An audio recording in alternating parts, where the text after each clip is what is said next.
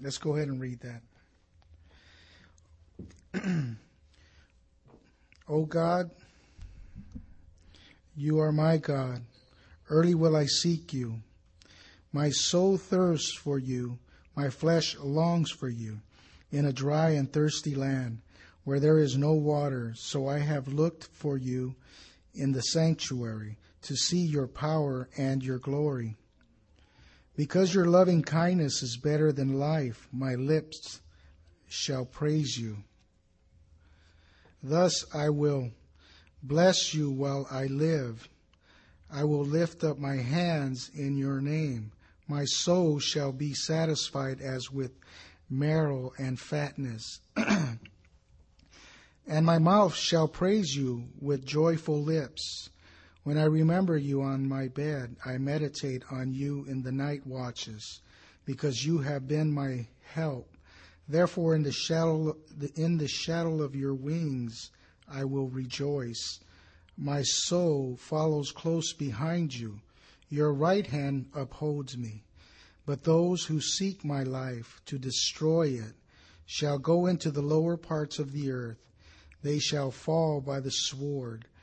They shall be a portion for jackals. But the king shall rejoice in God. Everyone who swears by him shall glory.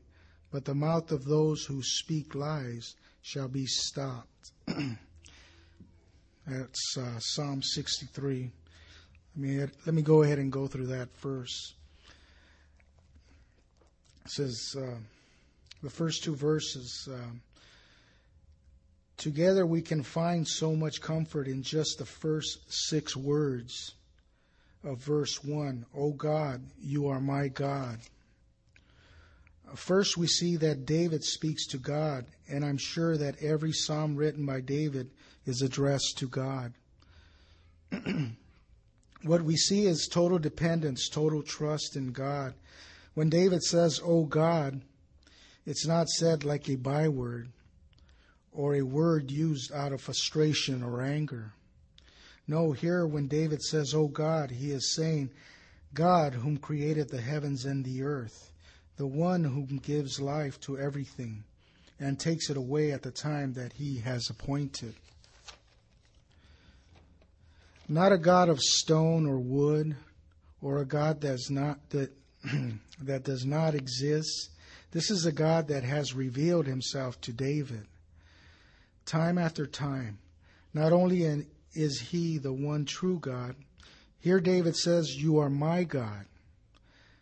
Not their God, but my God. And like David, we can also say, "You are my God," because he redeemed us. We were bought by the blood of Jesus Christ. So day and night, that door is open to each one of us. Every day he will take that walk with us through the garden, like he did with Adam and Eve. Then you think about the multitude who don't believe in God, whom have no hope. How sad, how lonely to think of life as a vapor, to be forgotten just after a generation, to have no one to cry out to in a time of need. Most of us, if not all of us, came to a point in our lives where we wanted to know the truth about God. We wanted for him to reveal himself to us, and he did. Jeremiah 29:13 reads, "And you will seek me and find me when you search for me with all your heart." And that's so true. When our heart's desires are the things of the world, there is no room for God. I like what it says over in Psalms 107. I think most of us can relate to it. You want to turn with me there to Psalms 107?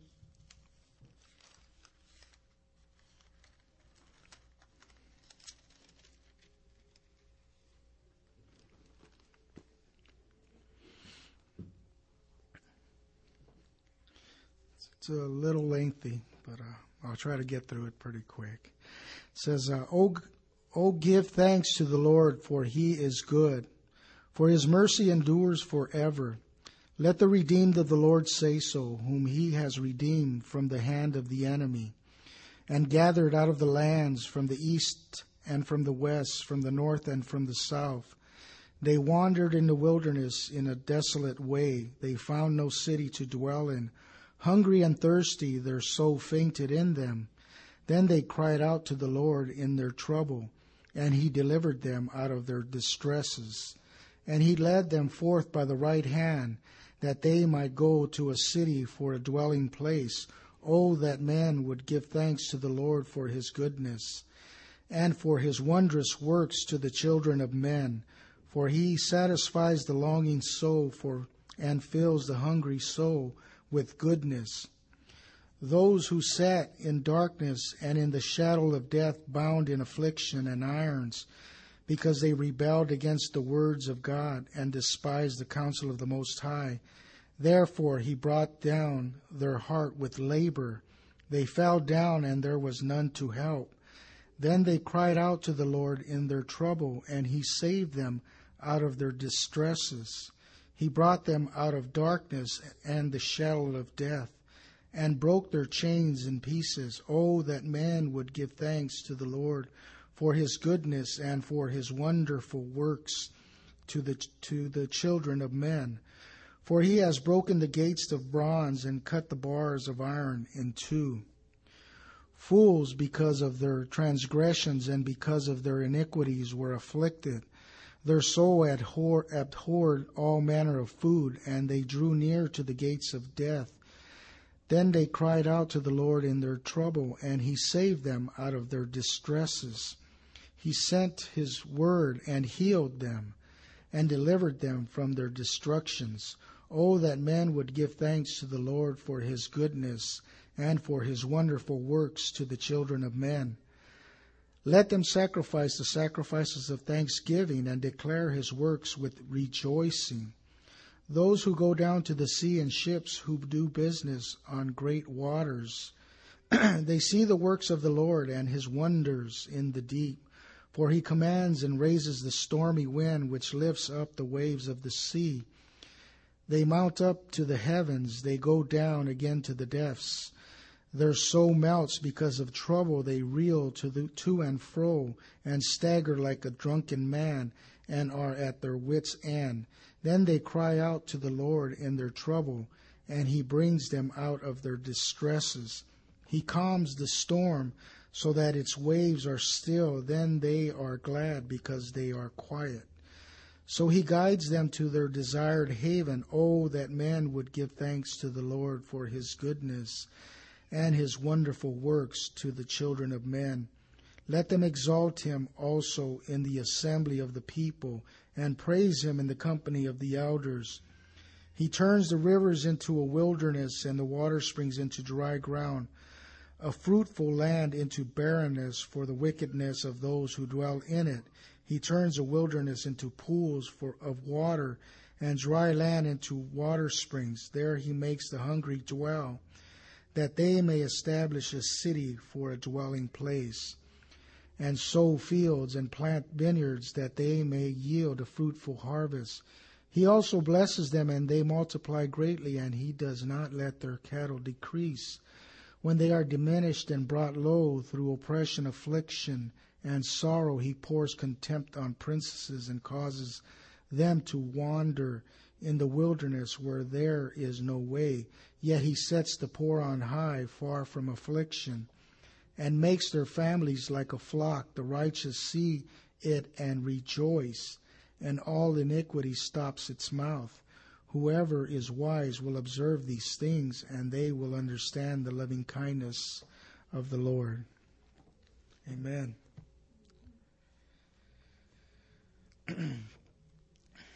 But now each one of us can say like David, "O God, you are my God."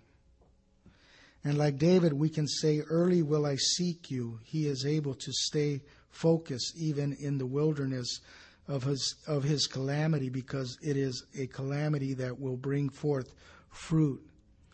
It is God doing a work. It is God helping him to grow in love, to grow in trust, in faith, in patience. If we belong to God and He is our God, then our souls, our flesh, should also long after Him. And if we're in the wilderness because we have sinned, and our heart aches and our bones cry out as His chastening hand is upon us, we still must rejoice because He says He loves us. That is why He chastens us. Just as many of us longed for the things of the world for many years, only to realize how empty and deserted our souls were, until we were filled by the Holy Spirit, such a perfect love only God could give. So when we are in a dry and thirsty land, we too must search for God. Early we must run to Him where He is, to see His power and glory. Like Manny has said, a quick prayer before a meal or a reading of a daily devotional and no time to go into our sanctuary to spend time at His feet will not allow us to see His power and glory.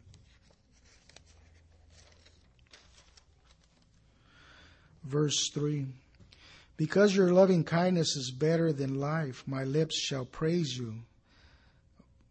Thus I will bless you while I live. I will lift up my hands in your name.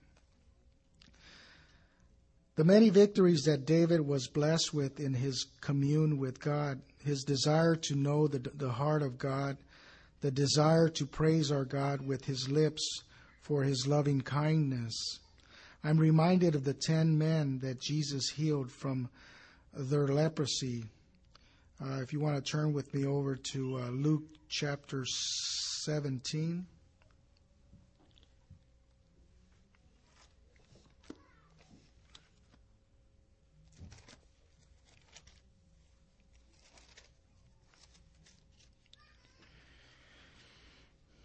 And it reads, as he was going into a village, 10 men who had leprosy met him. They stood at a distance and called out in a loud voice, Jesus, Master, have pity on us. When He saw them, He said, go, show yourselves to the priest. And as they went, they were cleansed. One of them, when he saw he was healed, came back, praising God in a loud voice. He threw himself at Jesus' feet and thanked Him, and he was a Samaritan. Jesus asked, were not all 10 cleansed? Where are the other 9? Was no one found to return and give praise to God except this foreigner? Then He said to him, rise and go. Your faith has made you well. Even we as Christians can fall into this rut of not being thankful, forgetting that at one point we were destined for hell. I like what Paul says over in Philippians 4, chapter 4, verses 8 and 9. I'll go ahead and read that. Finally, brethren, whatever things are true, whatever things are noble, whatever things are just, whatever things are pure, whatever things are lovely, whatever things are of good report, if there is any virtue, and if there is anything praiseworthy, meditate on these things. The things which you learned and received and heard and saw in me, these do, and the God of peace will be with you. This verse helps me stay on track. If you think about it, it covers everything that passes through these eyes and ears. TV, radio, conversations, magazines, etc. He goes on to say, thus I will bless you while I live. I will lift up my hands in your name. Because of your loving kindness, I will serve you with all my heart, soul, mind, and strength, for as long as you give me breath. How much more should we be like David with outstretched arms, praising the name of Jesus? because we have read and seen and believed in the passion of our Christ, our Savior, our kinsman Redeemer. May we glorify him with our lives. Verse 5, my soul shall be satisfied as with marrow and fatness, and my mouth shall praise you with joyful lips. David here continues to express a completely satisfied soul because of the loving kindness of the Lord. He uses food, one of my favorite subjects. You think about a nice steak lined with just the right amount of fat, juicy and succulent. All right, Keith. How satisfying that is to the soul. I remember when young and my mom would make fried chicken after devouring the meat off the drumstick. I would break open the bone and devour the bone marrow. Man, was that good. What a blessing it is to be in this place, in this frame of mind. Your heart is rejoicing and your quiver is full. You just want to sing songs of praise to your King. When I remember you on my bed, I meditate on you, verse 6, in the night watches. Remembering that David was on the run from those that wanted to kill him, he was constantly on the run, possibly not always having a bed to sleep in, and at times being up at night watching for the enemy. But what a comfort it is to know that even in the midst of the whirlwind, God is seated on the throne. No matter where we may be, in the middle of the ocean, in the desert, in the mountains, or even in the jungle, we can go into that sanctuary to meet with our God, and the good thing is, He will always be there. Verse 7, because you have been my help, therefore in the shadow of your wings I will rejoice. To come to this point in our lives where David is here, to be able to say, because you have been my help, to know the words that God has spoken to each one personally. I will never leave you nor forsake you. To be able to look back in my life, even as a very young boy, and see His divine intervention in many instances, I too can say, because you have been my help. To know that you are my everything, that you are my God, I will rejoice. Verse 8, my soul follows close behind you, your right hand upholds me. This reminds me of Jacob as he wrestled with the angel of God, and he told the angel he would not let go until he blessed him. Just as Jesus tells us over in John 15 about abiding in Him. Verse 10, he tells us, if you keep my commandments, you will abide in my love. And just as David had to wear his armor in the heat of the battle, so must we, as Paul reminds us over in Ephesians chapter 6, verses 10 through 12. I'll go ahead and read that. Finally, my brethren, be strong in the Lord and in the power of His might. Put on the whole armor of God, that you may be able to stand against the wiles of the enemy, the wiles of the devil. For we do not wrestle against flesh and blood, but against principalities, against powers, against the rulers of the darkness of this age, against spiritual hosts of wickedness in the heavenly places. Verse 9, but those who seek my life to destroy it shall go into the lower parts of the earth. They shall fall by the sword. They shall be a portion for jackals. As God has given David many victories in the battlefield and has seen many fall by the sword and possibly came across bodies that were consumed by jackals, He predicts the outcome for those whom pursue Him now. Verse 11, but the king shall rejoice in God. Everyone who swears by Him shall glory, but the mouth of those who speak lies shall be stopped. So here David says he will rejoice in God when God has restored him to his throne, and all who stood by his side and put their trust in God shall glory, but all those who opposed him shall die. And as we also see here, our Lord Jesus Christ and all those who opposed, and all those who trust in him shall glory, and all those who reject him shall die. All right, that was Psalm 63. Psalm 64. We'll read the first four verses. Hear my voice, O God, in my meditation. Preserve my life from fear of the enemy. Hide me from the secret plots of the wicked, from the rebellion of the workers of iniquity, who sharpen their tongue like a sword and bend their bows to shoot their arrows. Bitter words, that they may shoot in secret at the blameless. Suddenly they shoot at him and do not fear. Here again David petitions to the one true God, the one whom created heaven and earth.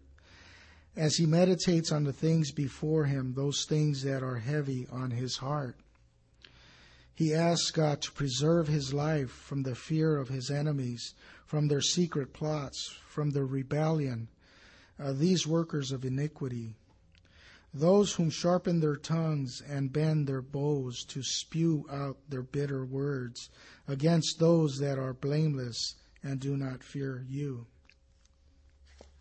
That is God.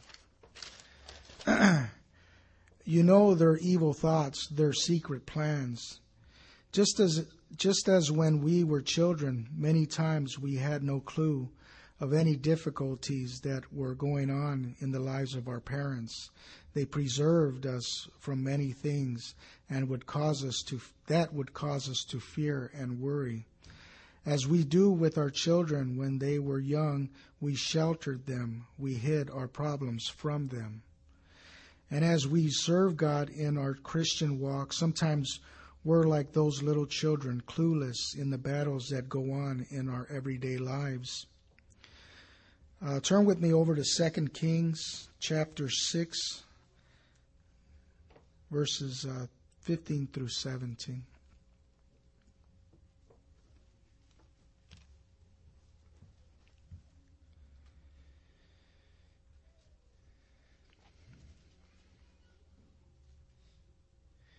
It reads there, when the servant of the man of God got up and went out early the next morning, an army with horses and chariots had surrounded the city. And he said, "O my Lord, what shall we do?" The servant asked. "Don't be afraid," the prophet answered. "Those who are with us are more than those who are with them." And Elijah prayed, "O Lord, open his eyes so he may see." Then the Lord opened the servant's eyes, and he looked and saw the hills full of horses and chariots of fire all around Elijah. So I think here David is asking God to come against his enemies, to destroy them even before they come into his presence or before he even gets wind of them. How many times has God kept us from harm by throwing a wrench into our plans? We get sick, the car did not start, traffic was chaotic, the food at the restaurant took much longer. So sometimes we get angry, but God many times is intervening in our lives and keeping us from harm and trouble. But you can see what I'm getting at here. Count it all joy, just as James says there in chapter 1, verse 2.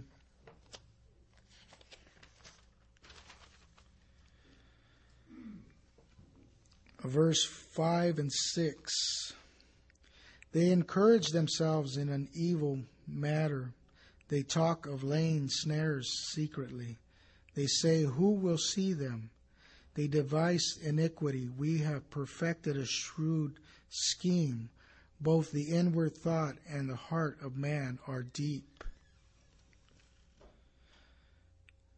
Over in Psalms chapter 50, verses 18 through 21, it reads there, "When you saw a thief, you consented with him, and have been a partaker with adulterers. You give your mouth to evil, and your tongue frames deceit. You sit and speak against your brother. You slander your own mother's son. These things you have done, and I kept silent. You thought that I was altogether like you, but I will rebuke you and set them in order before your eyes." Verse 7, "But God shall shoot at them with an arrow. Suddenly they shall be wounded. So he will make them stumble over their own tongues. All who see them shall flee away."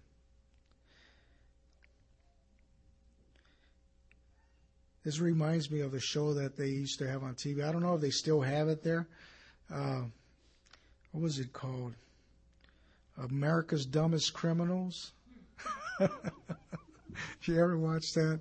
I mean, and that's, you think about that, and that's how many times these guys have a plan or something, and they're breaking into a store, they're prying it open with a bar or something. All of a sudden, the bar breaks and stabs them or something. It just, it just works against them. And I think this is what God is talking about here. What David is writing here is that, "But God shall shoot at them with an arrow. Suddenly they shall be wounded." They plan their things, and it just seems to work against them. "All men shall fear and shall declare the work of God, for they shall wisely consider his doing. The righteous shall be glad in the Lord and trust in him, and all the upright in heart shall glory." Right there in verse 9, where it says, "All men shall fear and shall declare the work of," back up to verse 8. "So he will make them stumble over their own tongue. All who see them shall flee away." That reminds me of the time with Moses, and when they came against him, and God judged between them and Moses, and God just opened up the dirt, swallowed them up, and closed it back up. And all the people that watched this, they really thought about coming against Moses and God. So here it says, "And they considered his doing." So many times when other people see the outcome of what happens to evil people, they think about it. They think about it real good. But as far as us, we will rejoice in the Lord, for his mercy endures, for his protection, his love, his intervention in the lives of his children. So going back through 63 and 64, knowing whom God is, and that he is our God, and that we can come to him anytime. That veil has been torn from top to bottom, and we can rejoice in that, in his protection, his love. And we know that if we are in sin, and if we do sin, he will chasten us.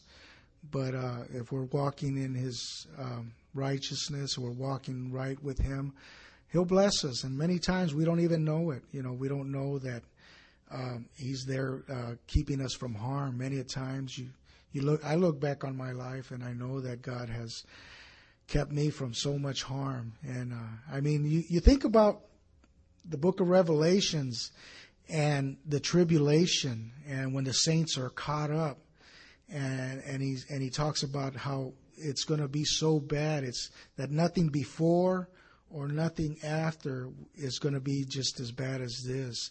And that's because the Holy Spirit is taken up, and all hell basically is going to break loose. So thank God that we'll be raptured by then. Let's go ahead and pray. Thank you, Heavenly Father, for this evening, Lord, and just continue to, Father, to draw us closer to you. Continue to give us a hunger for your word, a love for your word, a love for your people, Father. Keep us strong, Father. Keep us from falling from the enemy, from hindering our walk with you. For those brothers and sisters that have slipped away, Father, we pray for them, Father. Protect them, guard their hearts, their souls, their minds, Father. Bring them back to yourself, Father, with a hunger, knowing that there's nothing out there in the world, Father, nothing that is good. Only takes us away from you, from serving you, from being blessed by you, Father. And so we just thank you for this evening, Father, to allow everyone to go home safely, Father. And as Manny and myself and Jose and Joey go to Tucson, Arizona tomorrow, get us there safely, Father, and may we just be blessed by everything that is taught there at that conference, Father, and that we may get back safely to our wives, our children. Cover them, Father, as they'll be here at home, knowing that you'll protect them, Father, and that you will bless them, Father, mightily. We thank you, and we ask this in your precious name, Lord Jesus Christ. Amen.